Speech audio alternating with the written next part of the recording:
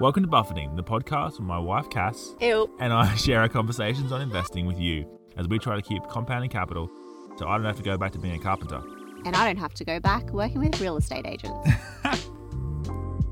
We hope you find it informative and entertaining. But we are not your financial advisors and nothing we say should be taken as investment advice. As always, do your own research, which is more fun. And now, without further ado, on to the episode.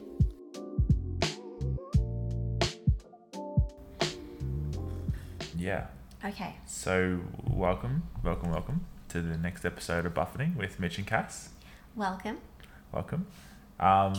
We've been quite busy for the last few months, so we haven't really done much in the way of podcasts, have we? No. Well, I like to keep it to only doing this when we enjoy it and we feel like doing it. Yeah.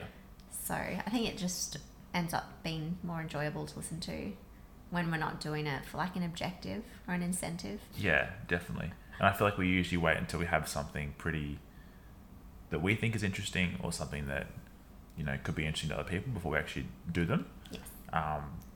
And yeah, we think we found something pretty interesting that's, again, making us kind of reassess our whole portfolio and take things back to like first principles and actually, you know, make sure we're seeing the world in the correct way. Yeah. So I think this might be the first time, if this is the first time people are seeing us or hearing us, there's a little bit of backstory about us. So we used to have regular jobs. Now we're full-time investors. That happened over a period of a few years. Basically, Warren Buffett, Charlie Munger enthusiasts. Done a lot of reading on that subject and definitely come from that kind of mental philosophy. But I feel like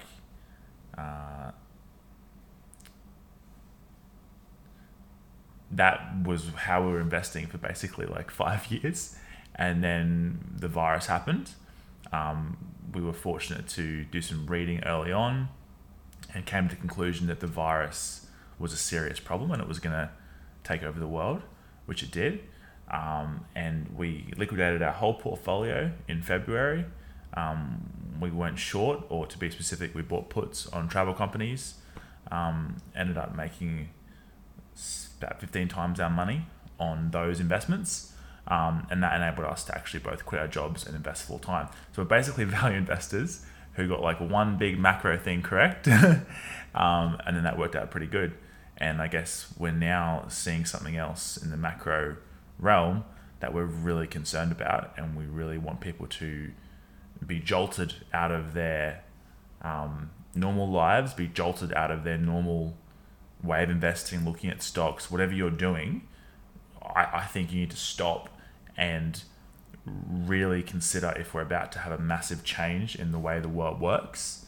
And that's basically because of all the inflation that we're seeing in America.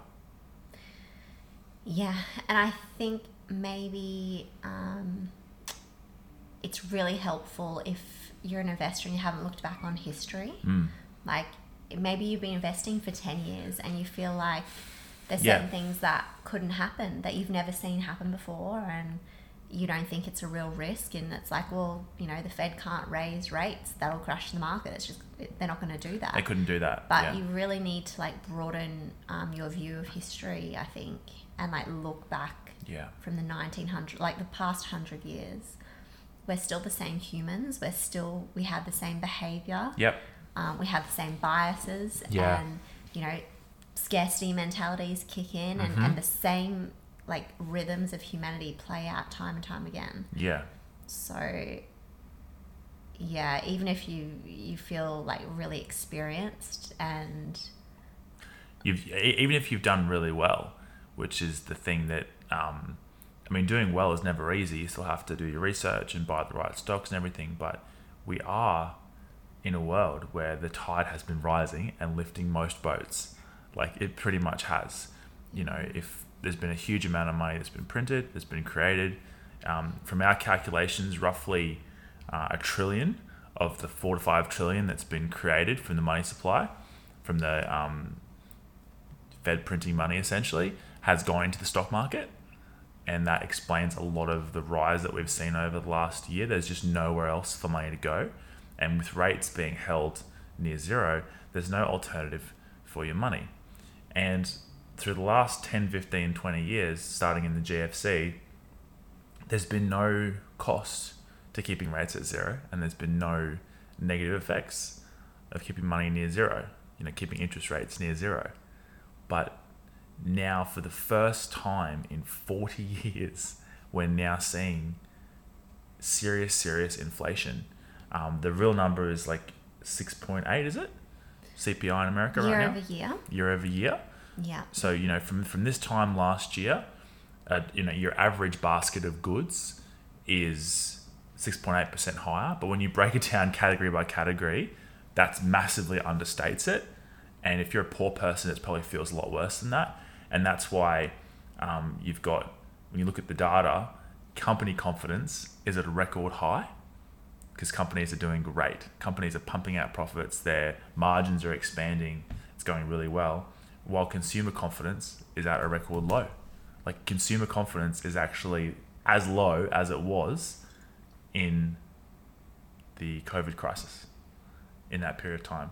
So things are not going well, and that's actually because of inflation. People know that even though they're getting pay rises, and even though they've gotten stimulus checks, they're still not doing that well because prices are rising faster.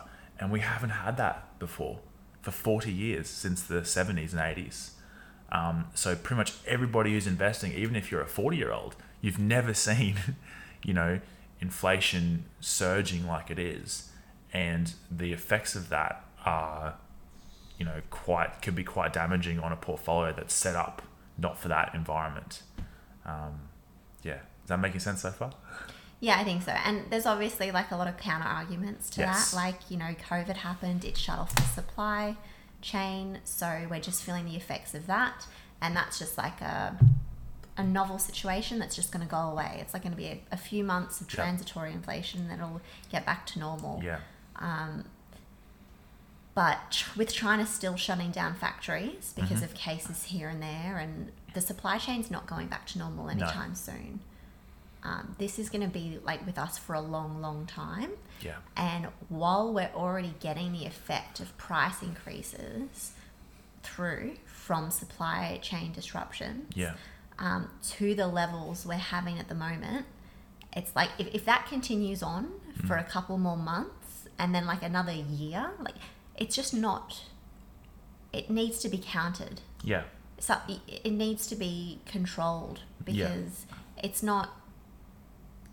Transitory is like, well, in 3 months it's going to fix itself. Yeah. That's not reality. No. That's not going to happen. No. You had the whole world shut down for a whole year, and it's still being shut down on and off. And that's causing a lot of, from our research, is causing a lot of friction all across the economic supply chain, which is resulting in higher prices. And that's just like, that seems to be a permanent thing. It's not transitory. It's consistent. There's a whole bunch of other factors as well. Yeah, and again, people might say, well, yeah, okay, prices are higher, but there's more money floating around than ever before. Yep. Like, people have the highest savings on record. Yep. If prices go up, well, people can actually afford it. But when you combine like supply shortages with more money than ever before and inflation already happening. Less stuff. More money. That's actually like a fire. That's like lighting a match for inflation, especially if supply chains do start coming through. If stock does start hitting stores, people are willing to pay more and buy more. They probably would buy more than they normally would because they now have this scarcity mentality where it's just going to push prices higher and corrode your purchasing power even more. Exactly.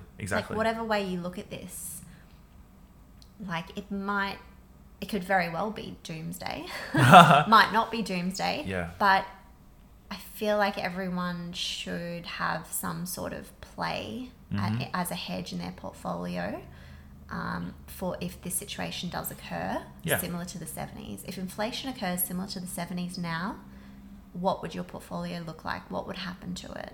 Exactly. Like, the stuff you hold now, if they had to function in like a scenario where there's interest rates of 2%, Yeah. or 3%, or 5%, how would each of those things do? Like, Yeah. you've got to pressure test You got to pressure all test your it. holdings. Exactly right. And the way it affects stocks and the way it affects bonds is quite different.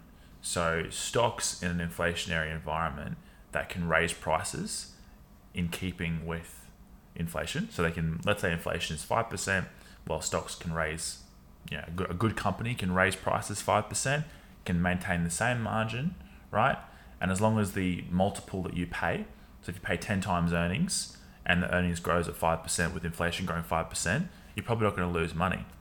But a bond's not like that. So a bond is a fixed amount of money that's coming for a fixed amount of time. And I'll just kind of explain. So at the moment, you can buy a high yield bond ETF. So let's say you're a conservative investor, you don't want to invest in stocks, but you want to invest in bonds because you think that's safer. Okay. So let's say you go into the market and you buy a high yield bond ETF. Well, the yield on that high yield bond ETF is 4.4% at the moment, right?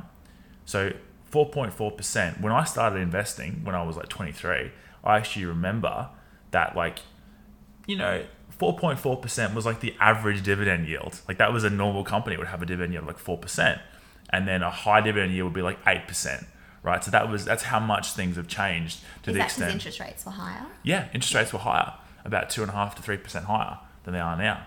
So everything does work to a scale. Exactly. In that way. It's a laddered scale, and as the interest rate moves down, people very carefully and very slowly get used to paying, accepting lower and lower returns for worse and worse assets.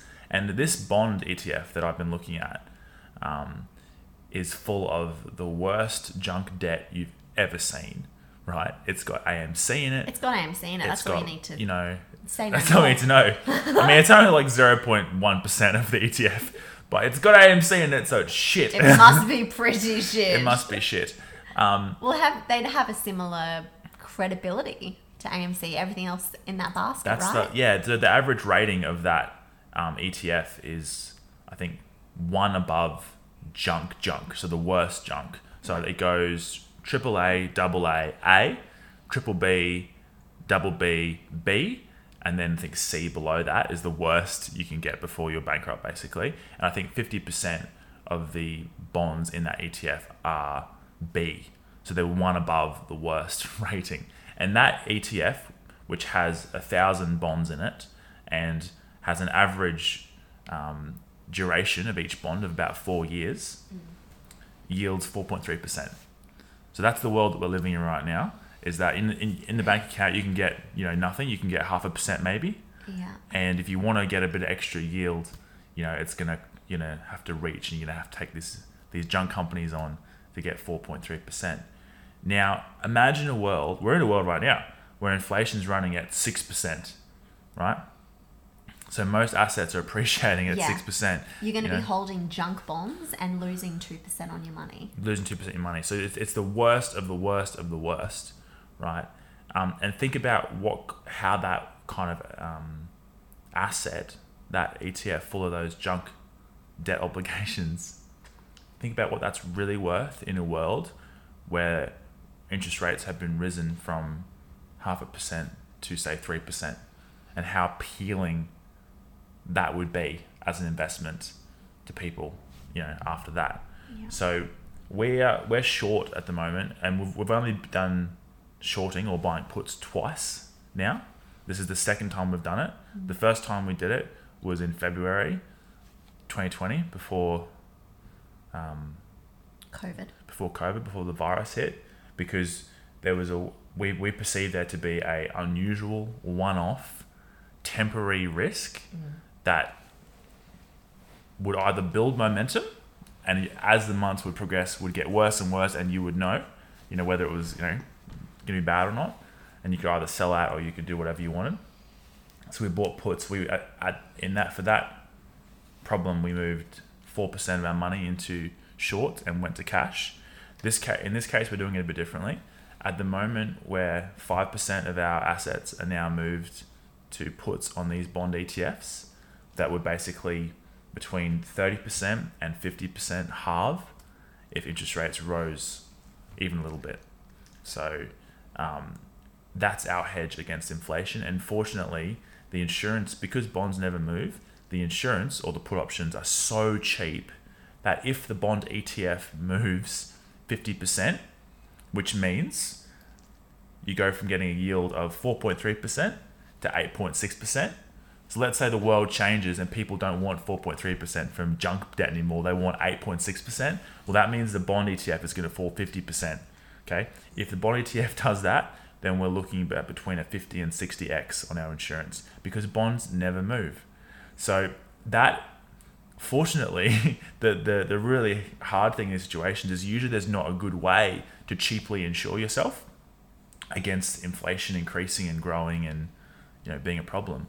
But luckily, in this case, we think we found something that is not only a cheap way to insure, but actually it will offset any losses in the rest of the portfolio if we get inflation and the Federal Reserve has to act quickly. Because that's what I'm worried about. Is we've done a lot of historical research, and we can't find a single case where the government hasn't risen interest rates to match inflation to stop the economy getting out of control. At this rate of CPI increase. CPI increase. And so the pricing of those puts is basically telling us that we're crazy. Oh, yeah. That, it's insane to think that the Fed's going to touch interest rates. Yep. But when you look back on history. Yep. And you see the CPI figures coming through. Yep.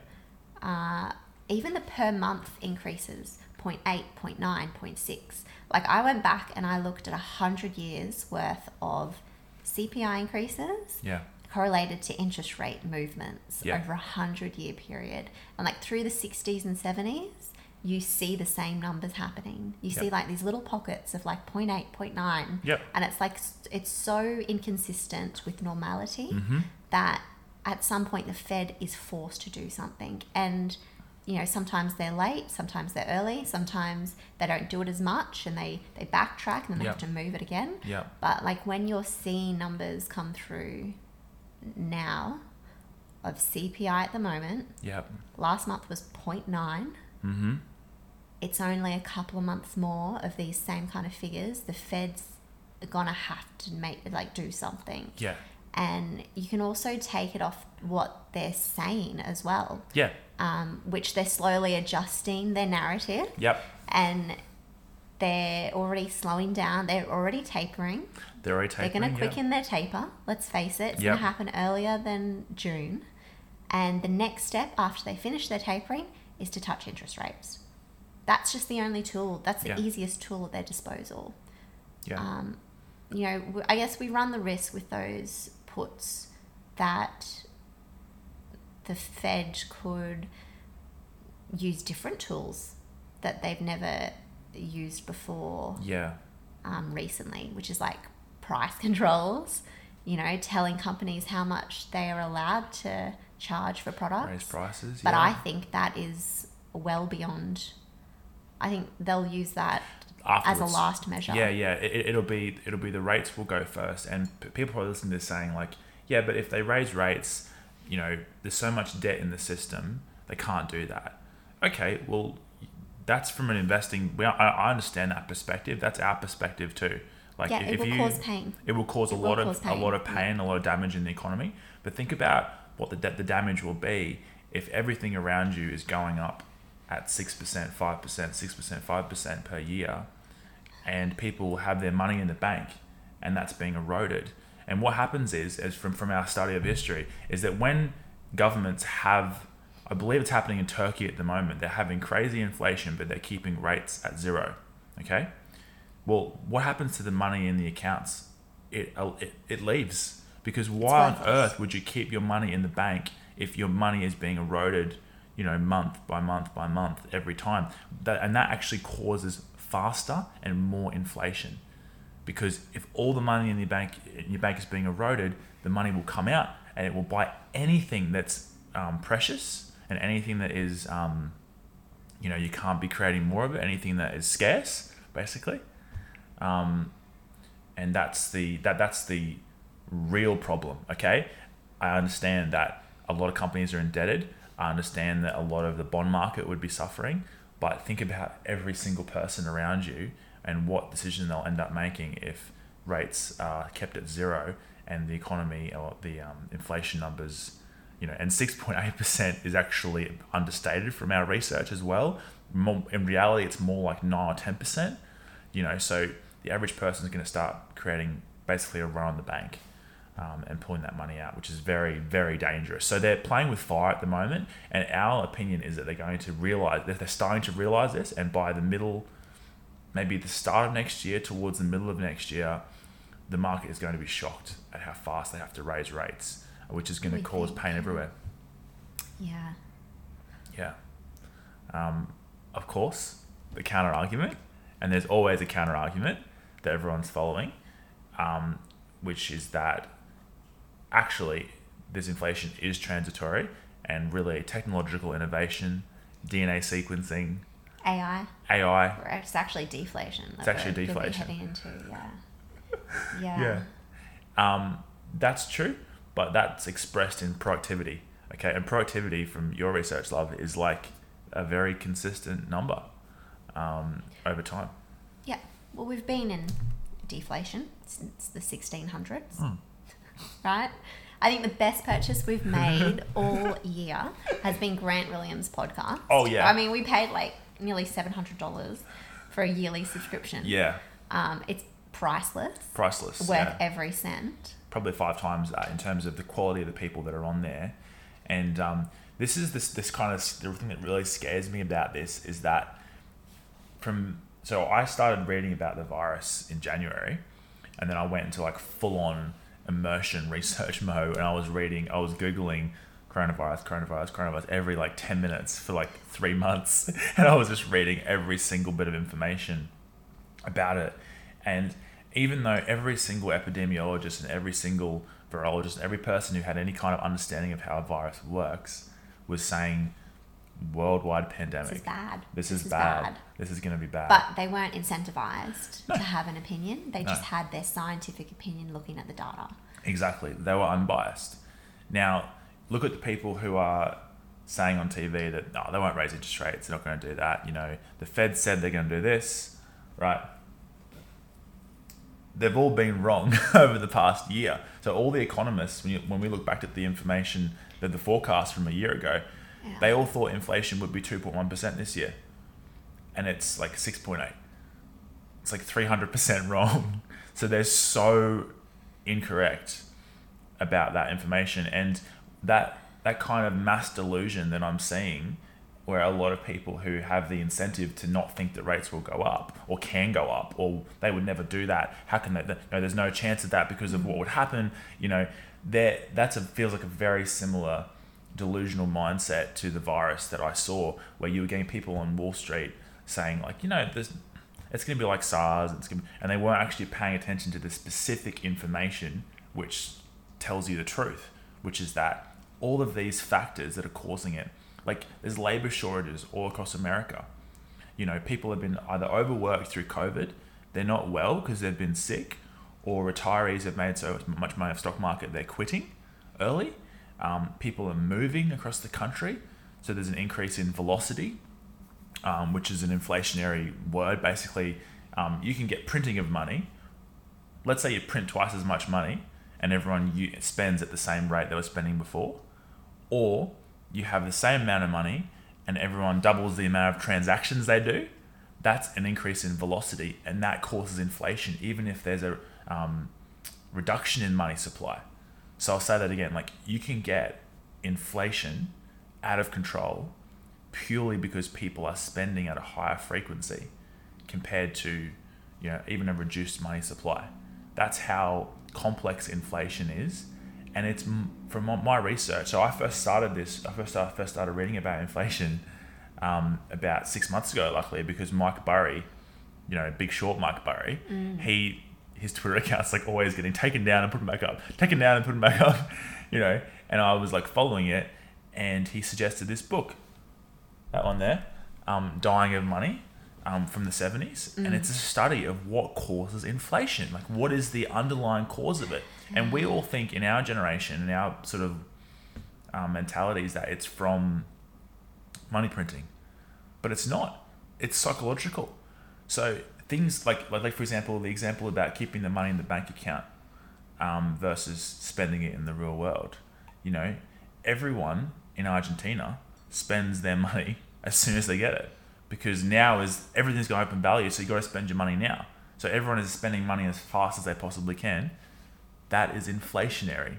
So the psychological kind of patterns of people is actually what can cause this to get out of control. And usually it starts with a shock of some sort. Like in the 70s, they had oil shortages, and that caused people to get that kind of scarcity mindset and to get in the habit of trying to charge more and trying to buy more and spending faster and spending more frequently. And so these are the kind of things where raising interest rates, making people putting the brakes on, you know, putting the brakes and kind of screeching the car to a halt and slowing everyone down. That's what interest rates does, and that's what the goal is. The goal is to actually slow everyone down, stop so much money flowing, stop so many assets being, you know, bidded up in price. And yeah, it has negative effects too. Of course, it's not like there's a reason why it took Paul Volcker in that 70s and 80s. Like, inflation was 15%, and then he raised interest rates to 20%. He actually, to actually stop it, to stop inflation, he had to push the interest rate 5% past the actual inflation rate. So he had to make it so appealing for people to, instead of spending their money, put their money in the bank account and get a good return. That slowed the economy. That slowed everyone down. There was a huge recession, you know, and from memory, stock markets went nowhere 15 years. Hibernation. Yeah. And, you know, you might think, oh, well, you're going to bankrupt companies. Well, if you're a company, you're invested in a company that can't survive with a 2% interest rate hike. Yeah. Well, maybe you shouldn't be around. No. Like they call them zombie companies, right? Yeah. They're companies that just keep getting fed and staying alive when they shouldn't be, because they're actually a drain on productivity. Exactly. They're not actually adding anything to society. Yeah. They're a waste. Yeah. And so, you know, they need to be cleaned out, and a raise in interest rates will do that. We'll do that, yeah. But yeah, we'll cause some pain with it, obviously. We'll cause some pain as well. So we're not saying that this is definitely going to happen. We're still pretty much fully invested, but we've now taken 5% of our portfolio and bought insurance, thinking that bonds are going to be the things that are going to be hit most, and not only bonds, but the worst kind of bonds are the ones who are going to be hit the most. And yeah, at the end of the day, the way the options pricing works is it uses the historical price, and it uses the volatility, and it just produces a price for the insurance, like algorithmically, with no human input. And that's why the options are so cheap. Like, I would be surprised if the people who are writing the options even know what is in the bond ETF. Like, it's a different kind of process. So yeah, if options kind of scare you, and like, that's kind of good to always explain, like, I'm not like an options trader. Like, we're not like looking at options every day and like, you know, we don't have 1,000 positions. Like, we have 6 stocks. We're diversified, and it's just for situations like this where there's a lot of uncertainty and where there's so much risk. Like, I tweeted the other day that people are, without realizing it, betting 30 to 50% of their portfolio on the fact that inflation is transitory. And like, someone asked me, like, what do you mean by that? It's like, well, take your valuation, you know, if you use a, you know, discounted cash flow or whatever it is, take your valuation and just raise your required return from 8% to 10% to 12%. Keep everything else the same. Keep your profit the same. Keep your future growth the same. Keep everything the same, but just raise that required return by 4% and see what happens to the value of any asset. And the funny thing is, like, stocks seem to be able to raise prices. So actually they can become more profitable to offset that. So stocks is not necessarily that's like sell everything like it was with the virus because we're heading for a depression. But bonds do not raise prices. Bonds, that's the obligation, is a fixed payment for a fixed amount of time. So yeah, is everyone confused?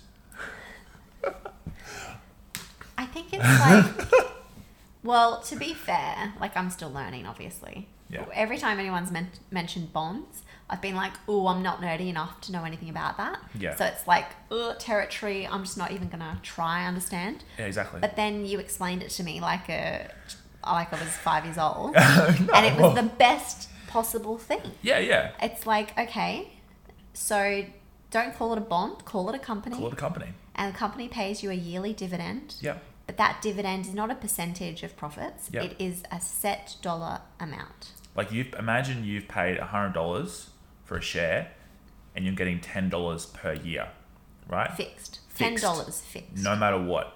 That's what a bond is. But instead of paying $100 for the share, you pay $100 face value for the bond.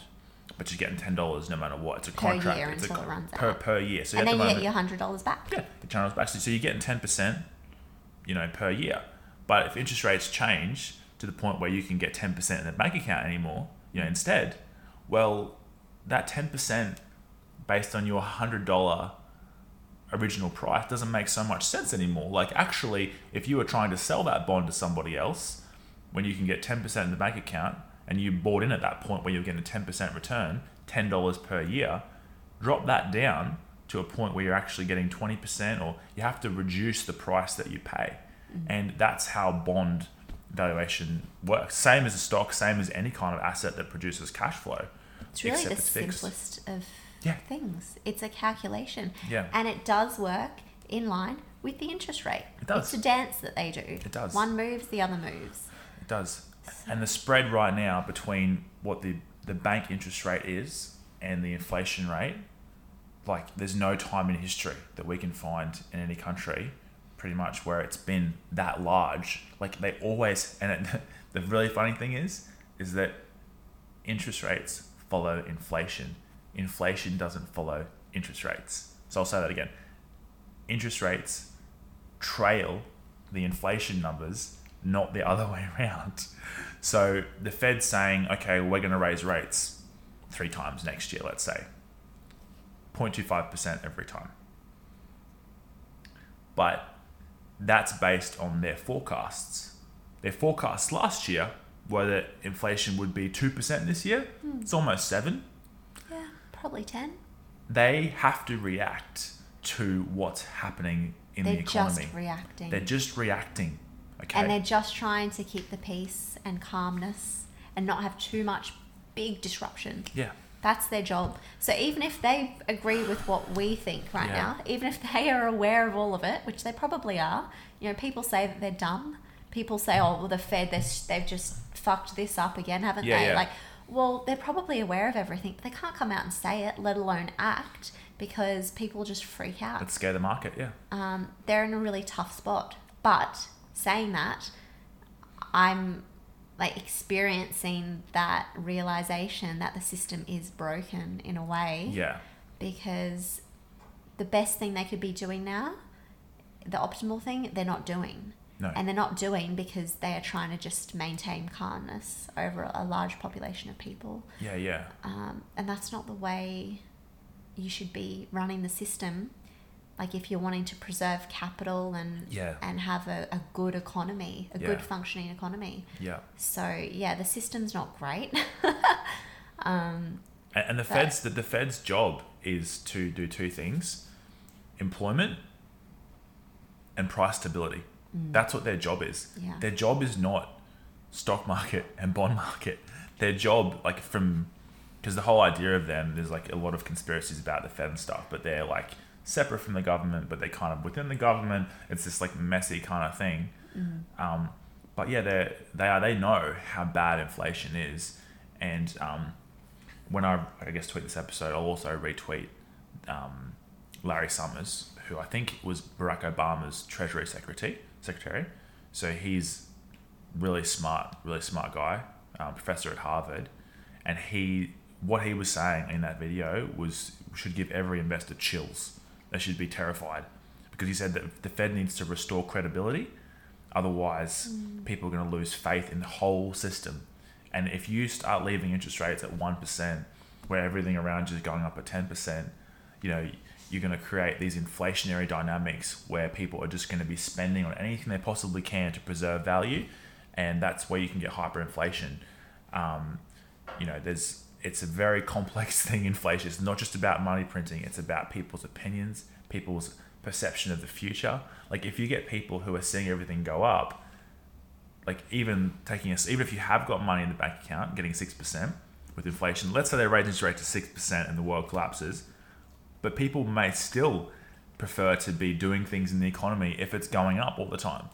And that's what scares me, and that's what Larry Summers was talking about. We're risking making inflation entrenched as a psychological, in the same way that a depression is a mass psychological aversion to spending. Inflation is the exact opposite. It is a psychological addiction to spending more in the present than saving for the future, which causes too much demand, and is really, really, really, really risky to the economy. We believe that there's at least a 50-50 chance that they have to act quickly in next year. There's a good chance that collapses the bond market and perhaps the stock market. And they have already basically come out and said, well, we're going to have to drop the word transitory, basically. It's looking, it's not that. Yeah. And you probably have a little bit more faith in what they say as well, if, when they came out with their projections of our target is 2% CPI for this year. If they had countered that with, but we do expect some transitory inflation that we're going to have to work through. Yeah. If they'd shown some forethought for the current scenario we're in, I might be like, well, maybe they do have a plan. Yeah. Maybe they are one step ahead, but that lack of awareness tells me they're just reacting to what's happening. Yeah. They're just trying to, something happens, they react. They're not proactive. So, I guess us as investors have that ability to be proactive and to act quicker. Yeah. And protect yourself, because at the moment there's an opportunity to cheaply profit off if a rise in interest rates happened. Let's say it was just 1.5%. That bond ETF, that junk bond ETF, is still probably not as appealing as it was, at 4.3. If you can get 1.5 instead of 0 in the bank, it's probably going to suck some volume out. But what I really think is going to happen is that the rates are going to go 2.5 next year at some point.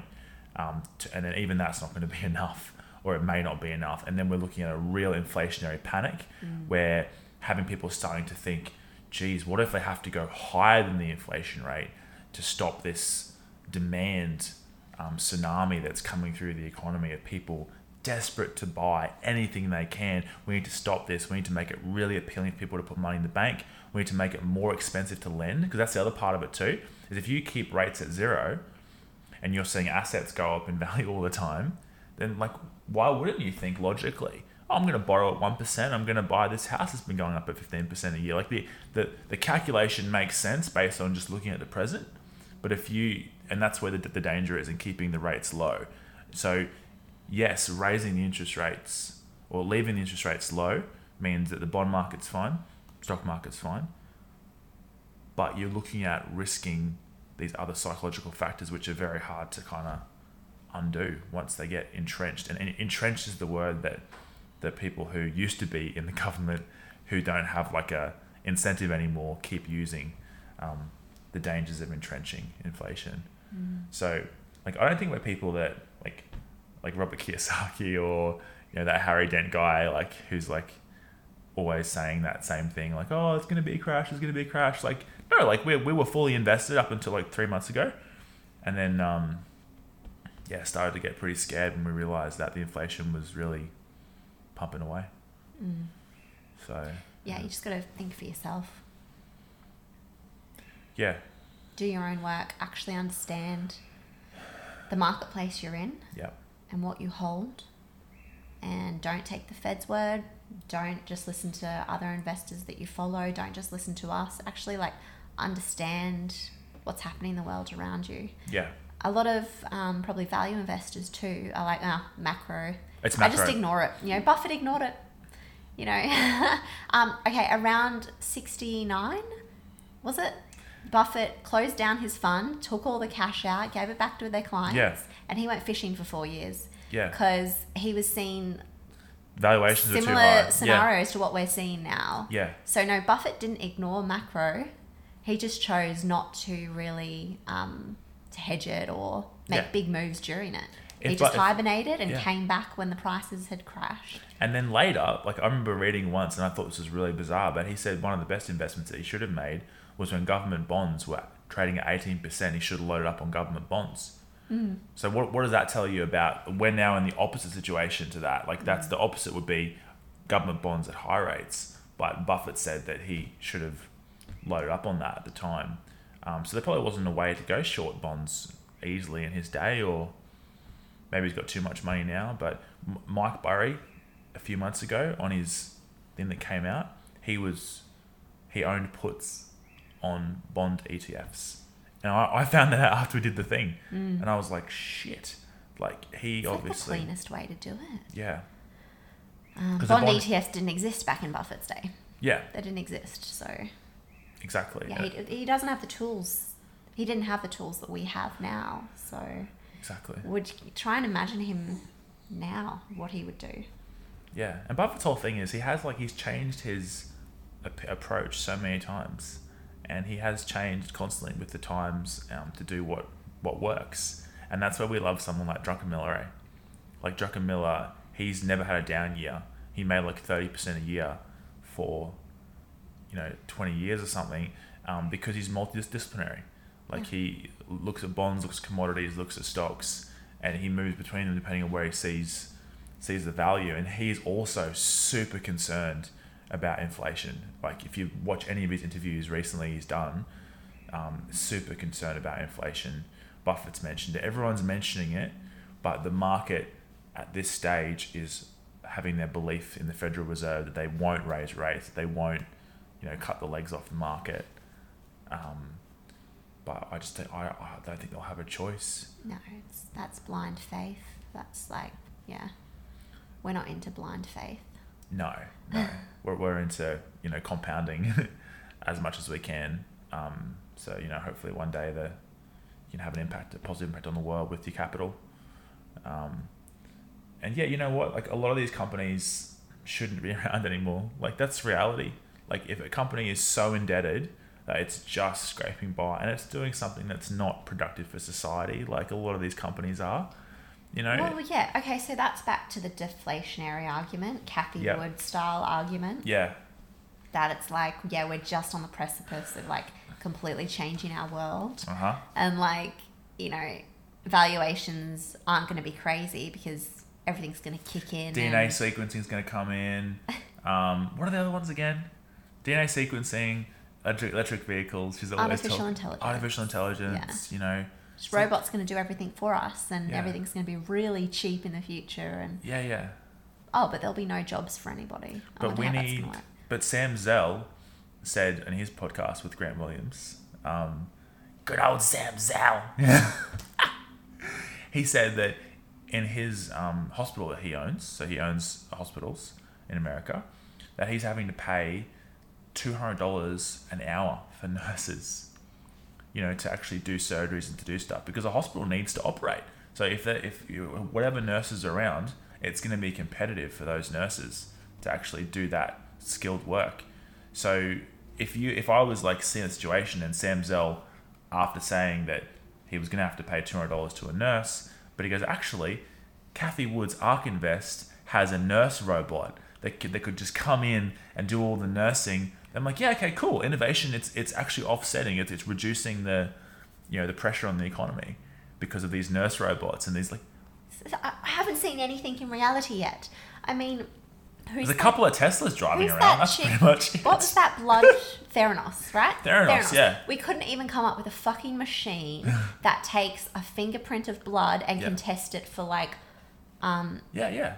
for one metric. Exactly. We couldn't even have a machine that actually did that. That was Exactly. a reward. Yeah. So I'd like to look through all of Kathy Wood's portfolio and actually physically see the stage where every item is at. Yeah. And like how that's going to change industry in reality. Yeah. Like really. Yeah. Are you just got prototypes or you just got drawings of stuff? Like Yeah. it's not an argument. You know, deflationary environments technology, have been in place since the 1600s. Yeah. Like you look... deflationary factors, yeah. Grant Williams' podcast, he was talking to someone about this. You know, think about the light bulb. Think about the wheel.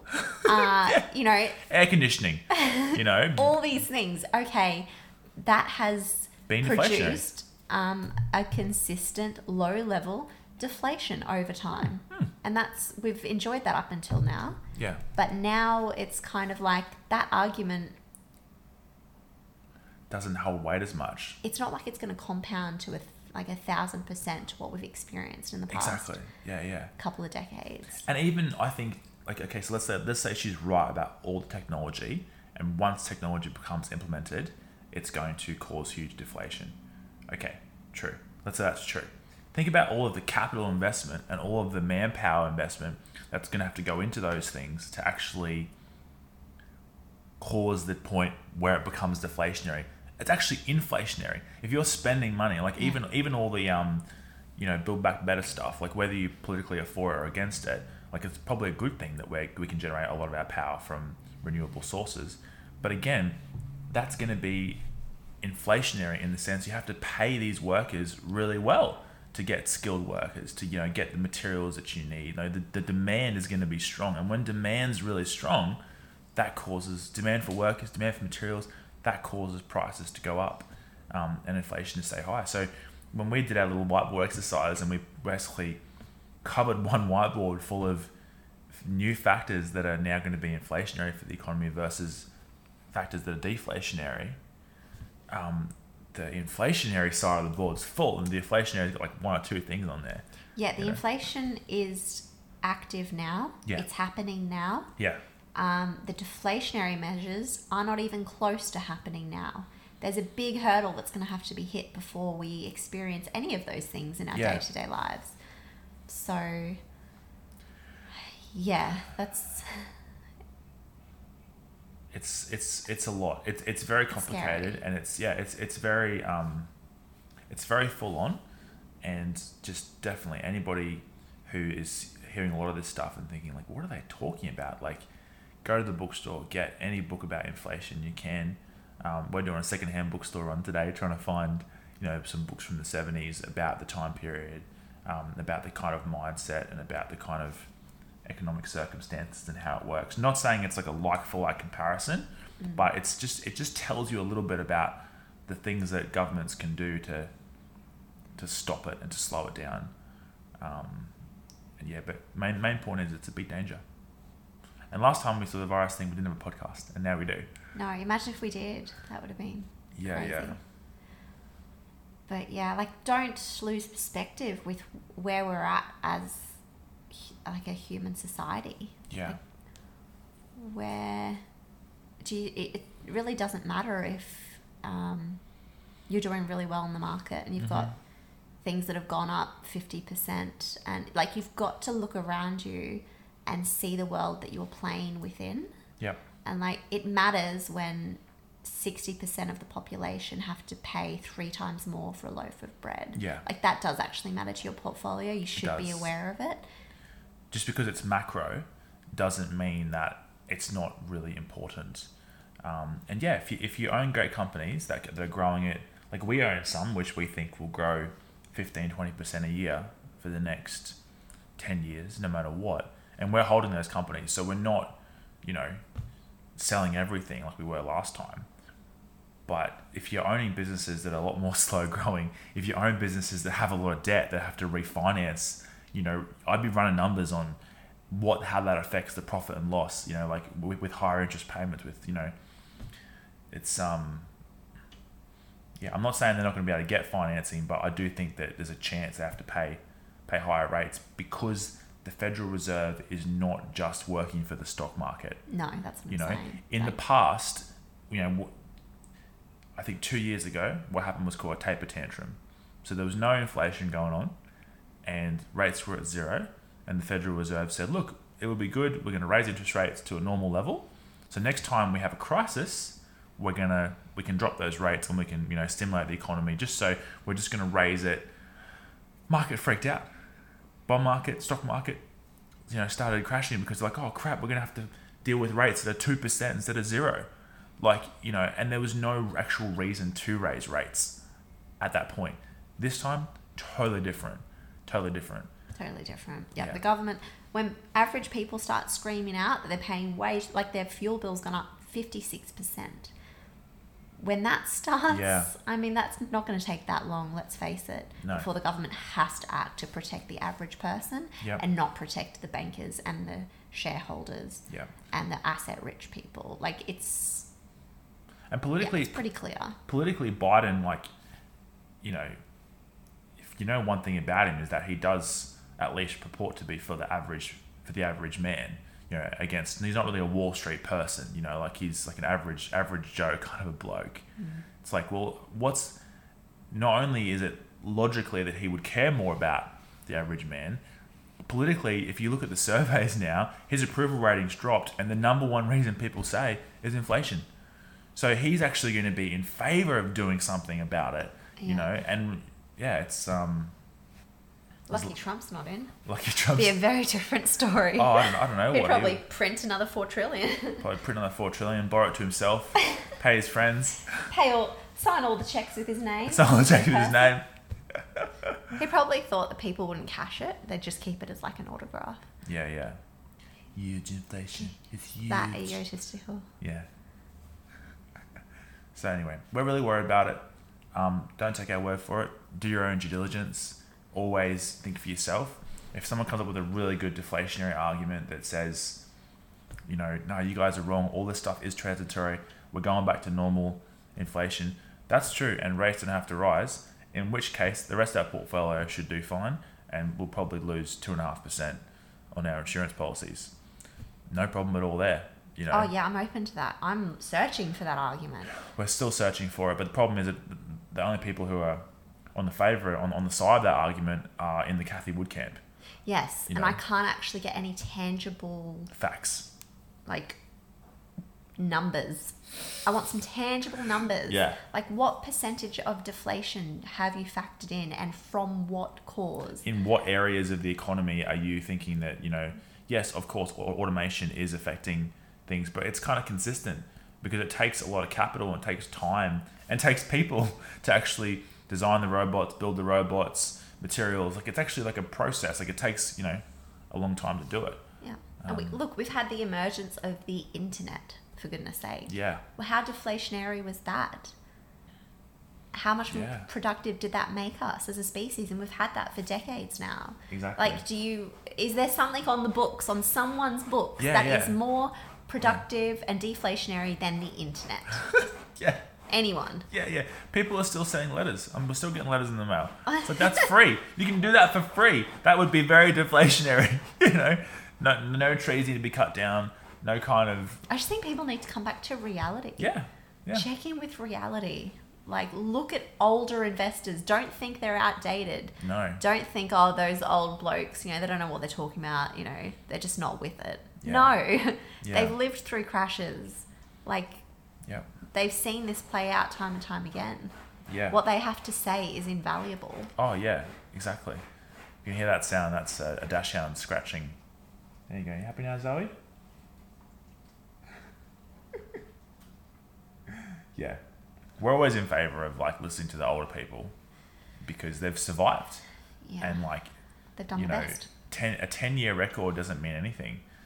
Didn't you find too, because the last time there was a bond crash was 1994, right? And there was a period of stimulus and the market was blindsided by the Federal Reserve raising rates in 1994, and there was a huge bond panic and bond prices went down 30%. So it's happened before in the exact same way, and I just can't see a way that they can make the average person to kind of slow their spending down, slow the economy down, without crashing the stock market and without crashing the bond market, you know, because, yeah, Buffett said it, interest rates are like gravity. So there might be some gravity coming. Yeah. Pretty crazy. Anyway, if you disagree, awesome. That's what I want. I want people who are smart, who disagree, to send me their, you know, analysis and their opinion. And don't be like, oh, they wouldn't do that, because that's not an argument. Like, yeah, they would, and they have. Volcker raised rates, and the funny thing about 70s, I don't want to be like harping on about 70s all the time, but there was there 3 bumps? Yeah. 3 massive surges of inflation. Sure. Yeah. And the first 2, before they killed inflation, they didn't raise rates enough. So they raised rates behind inflation. It kind of subdued the economy. But then it came back. And it came back again. It came back again. And then that's the 3rd time. So they pushed it to 20. They pushed it well above inflation. Yep. And they kept it there until it was dead. Yeah. It's kind of like a disease in a way. It's kind of like cancer of the system. Yeah. And like you've really got to make sure you have like killed it. Exactly. By pretty tough measures that cause pain. Yeah. But it's necessary. And even in our little business that we're still running, which is going really well. So we've got our Tim still working for us, and our little waterproofing business is going well. But I started, noticing a few months ago when someone would call me up, instead of like, I basically get like 3 or 4 calls a day for jobs, which I answer. So I'm talking to people every day, and I ask them a few questions about the job. I price the job over the phone, and I've really noticed a lack of pushback, you know, and that could be just going into Christmas, but you've even had someone say, "Are you sure that's enough? Are you sure that's right?" Like, yeah. Trades are charging like way more than that now. Yeah. It's people get used to paying more, and it just gets sunk into habit and psychology. And instead of fighting it by asking you, "Oh, that's too much," and by going somewhere else, there's no one else to go to, so they actually fight it by asking for pay rises, which causes companies' costs to go up, which causes companies to raise their prices, which makes people go, "Oh, geez, everything's going up. I need more pay." It's called a wage price spiral. And that's the worst, because wages you can't easily bring back down. No. That's an increase that it's permanent. Pretty much remains. Yeah. It's a permanent cost increase. So yeah. Good luck. Happy hunting. And I guess thanks for listening. Have you got anything else to say, love?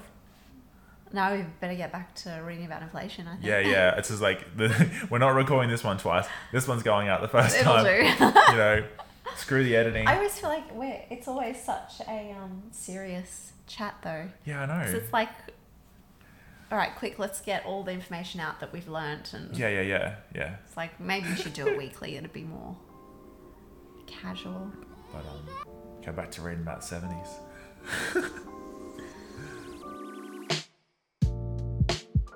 If you got this far, thank you so much for listening. We really hope you enjoyed the conversation. Now, if you'd like to become my 22nd or my 43rd follower on Twitter, links are in the show notes below. Mitch, anything else? Nothing to add.